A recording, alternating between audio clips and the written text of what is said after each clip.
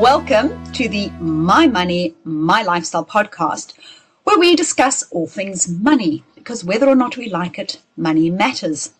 I am your host, Maya Fisher-French, and this week we are talking generational wealth.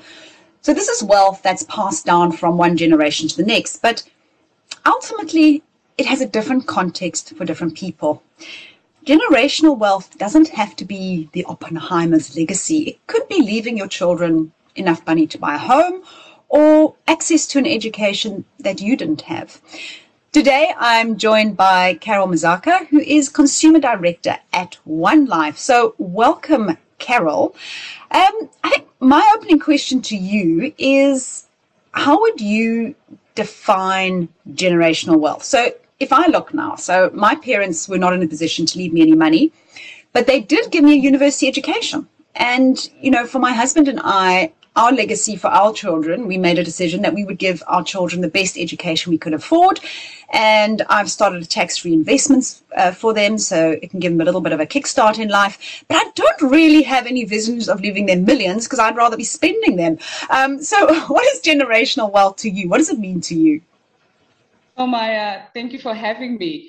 In a nutshell, generational wealth is wealth or assets that are passed down from generation to another generation. And these successive generations generally leave this wealth or these assets to whoever is left behind. And these individuals can invest it, they can benefit from it, and they can invest it, and they can grow it and leave it to their children. So this is just an ongoing, growing kind of pot of these assets and wealth.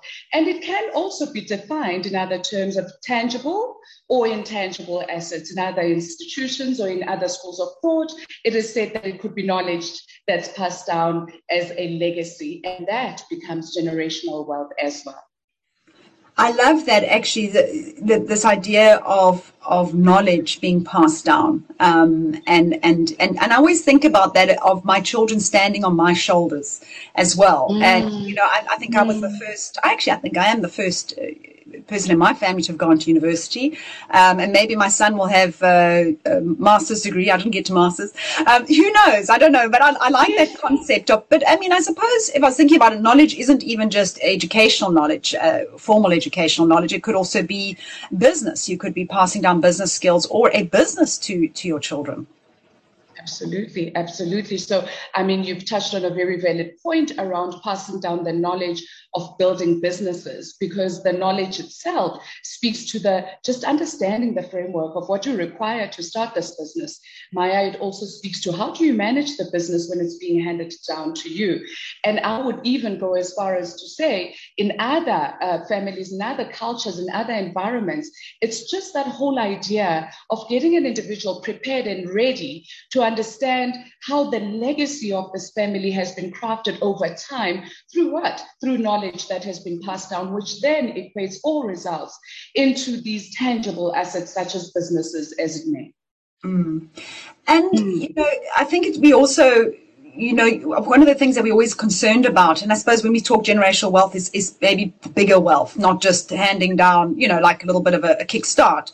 But, you know, they do say that generational wealth runs out by the third generation, because sometimes when you're handed something on a silver platter, or, you know, you don't, you know, look after it quite as much as when you've had to work for it. So how does one build that into the whole kind of generational wealth concept? So I think for me, the part that is critical is education. I mean, just now we touched on the knowledge piece around it. So for me, when we educate, whether it's those that we're going to leave this legacy to or just generally as South Africans, those are the core things, Maya, that we need to focus on. How do you preserve this generational wealth? How do you make it grow? How do you actually, as you benefit from it, how do you actually just really make it grow? And I think for us, it speaks to the education. So, Carol, I mean, the reason we're actually chatting to you is because, of course, One Life ran a survey, One Life Generational Wealth Survey, and it was quite interesting. I mean, unsurprisingly, 77% of South Africans don't have any generational wealth. We know that from a poverty issue. But I think 61% had no idea or vague idea about what it actually meant or how to go about doing it. But maybe the question before we get to that is, Is this a conversation we should even be having in a country with 64% youth unemployment? Do we not have more problems about just putting food on the table today than worrying about tomorrow? So we're not blind to those realities, Maya. You're quite correct. I mean, it is rife in terms of the unemployment numbers. I just need to give you, in terms of the figures that we saw from our respondents. It was approximately 1,600 respondents that responded to our survey, and those were within or between the ages of 25 to 34, 35. And these are what we could perhaps deem as, call it, our youth in this country. And I mean, the conversations were around that to say, we understand. We are also not blinded to the fact that there is poverty all around us. But that optimism level, I think it was around 91%, was one thing which came out there where they said, even though we don't know how to, or we've got a vague idea, which is that 61%, the remainder of them or the rest of them were like, we are eager. We really want to learn how to get to this generational wealth part of it. Now, corporate South Africa and government have got a big responsibility, not just from an opportunity creating perspective, but from an empowering and educating, not only our youth, Maya, but just the citizens of the country, to be able to understand what is it that we need to do or needs to be done so that we can be able to deal, number one, these high levels of unemployment, but secondly, how do we empower this upcoming generation and basically others to create and craft this generational wealth for themselves. So in understanding the unemployment figures, quite correctly so, it is a partnership that government and corporate South Africa need to really get their heads in there to be able to make this a success and reduce those numbers significantly and rather very quickly. But I think what was also interesting in the survey was that, you mentioned 41% have a life policy and 25% are looking at buying a property. And those are two interesting things. I think certainly when I come across, when I speak to my readers and followers, property is a big legacy thing. A lot of people want to leave their family, their children, their property. And I have actually done articles warning people saying, just understand the state duties around these things. You know, property is a very illiquid, asset. And it could be capital gains tax and all of these things. So obviously financial planning around these is very important. But this idea of a life policy, I'm leaving a life policy so that if I pass away before my children finish in education, there'll be something for them. But, there are people who, you could even take over your parents' life policy, for example. I mean, how does one use a life policy to build wealth? So I think, let me speak around these 6 pillars that we've kind of looked at as how can we aid generational wealth? And one, the first part is to your point around taking up a life cover policy, and we'll get into detail around that. But we also speak about investing in the child's education being another. You've now touched on the others around the business and, of course, the property. But you asked the question, how does one actually make use of a life policy being something that can craft generational wealth? But where I want to start with that is we've got a platform called Truth About Money. Now, on Truth About Money, it gives you different categories in terms of one's understanding or teaching in terms of how do you use these benefits or legacies in terms of financial gain to be able to create generational wealth. Now, we can go all out in terms of explaining the intricacies of policies, because obviously it's based on the person's state of health, etc., their ages and all of that. And the amount that you're looking for is where we are saying under Truth About Money, educate yourself to understand that when you start talking sum assured, what is it that you are wanting to cater or cover for in the events that you pass away. So you make a very valid example now. You're saying, look, in terms of me, if I leave this life policy, I know that I want to cater for X, Y, Z, for my family, for my children. Others could say, I want to make sure that all debt that I have is paid for. That's the least I can do in leaving a legacy so that no one has to carry that. Others could say, I want to make sure that the debt is paid, the children's school fees right up until varsity is catered for. They might just have a percentage of something as a kickstart. So there's variations in terms of how one can use the benefits of a life policy in terms of building generational wealth. Again, that depends on the individual's needs specifically, and therefore the importance of making sure that when one takes up life cover, they know exactly their objective in terms of what it is that they want. Remember, when one takes up life cover, there's always opportunity to increase that sum assured that you would have elected or selected at the beginning. Take, for an example, a person who is just perhaps single, they've got enough debt that they want to cater for, and all they're worried about is just not leaving this debt to their families. When they have a child, they might then decide and say, well, I just want to increase my sum assured to make sure that my child's education is catered for, etc. So it is really a personal need depending on the objective of that individual. But in structuring it, one needs to truly educate themselves to understand what is the key objective, why am I taking this, what do I want it to meet at the end of a turn when I do pass away, and it's being left over to those individuals that I would have elected as my beneficiaries. So that would be kind of a summary for me in terms of understanding how to use or think around how to use life covers as part of creating generational wealth. And Carol, I love the way you talk about not leaving your children or your family with debt as part of the generational wealth. And, that is something that I think a lot of people just miss, that this idea that, just by not having to take on a burden, that is a gift in itself. And I often say this to parents when it comes to their retirement planning. And I'm like, the biggest gift you can give your kids is to be financially independent in retirement, because that can be a massive burden on children. And I see so many parents worrying about leaving their kids an inheritance, but not worrying about making sure they're not going to be reliant on their kids in retirement. It's like it's the wrong way around for me. It's like, the biggest gift. My parents gave me two gifts. One was my education. The other is my mother is financially independent in retirement. And that is, I don't need more, right? I can work. I can grow my own wealth. I can do what I need to do. But she gave me the two pillars that ensured that I am not going to be burdened. She gave me my education and then not having to look after her. And I think those are, we need to look at those as part of generational wealth and actually build on it, rather than trying to go to the point of, well, how do I leave R1 million to my kids? Well, if that's your focus, maybe you should be looking at the other aspects as well.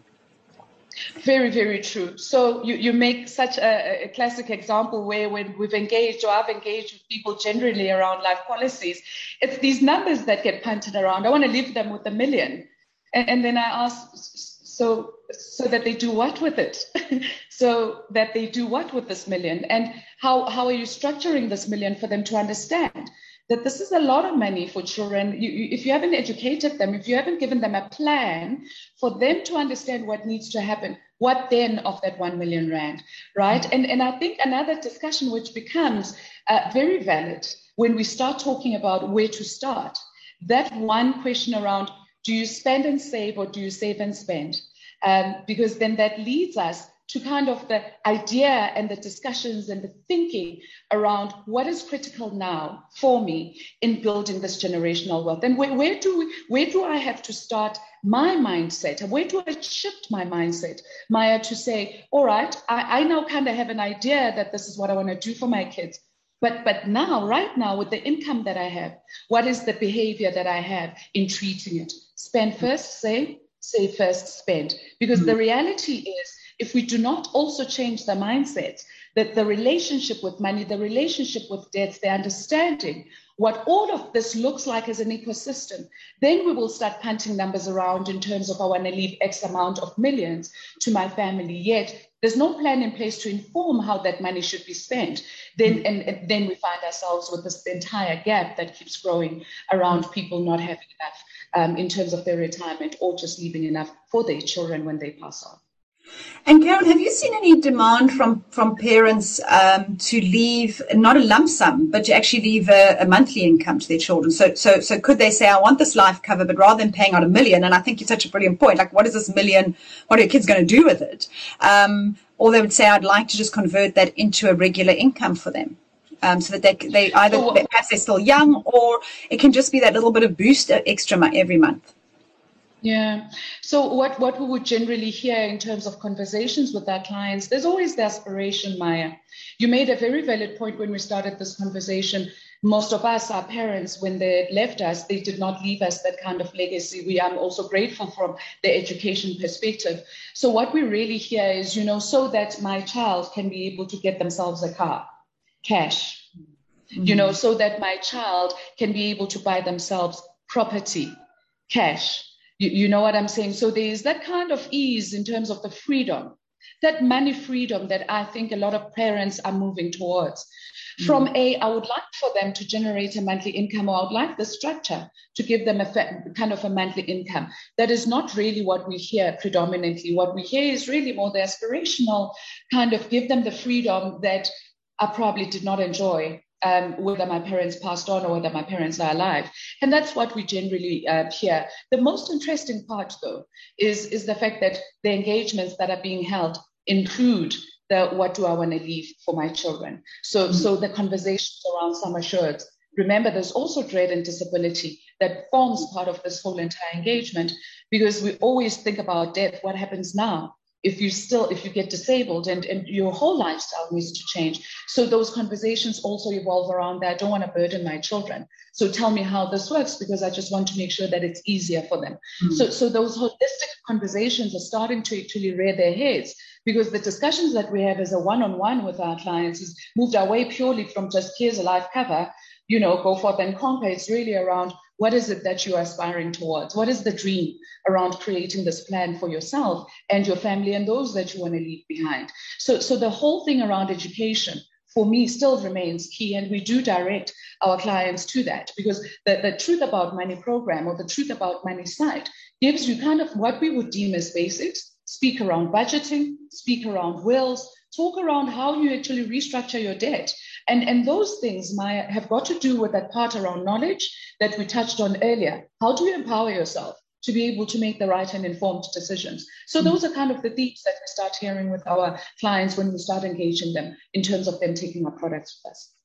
And finally, Carol, something else I picked up in the wealth survey was that, you found that 62% believe that funeral cover does not create generational wealth, but that life cover does. And I think this is quite important, because I see a lot of people taking out funeral cover, but not life cover. And as we know, life cover is actually a lot more cost effective than funeral cover. So how does one use those two correctly for the needs-based? It's exactly to your point, needs-based.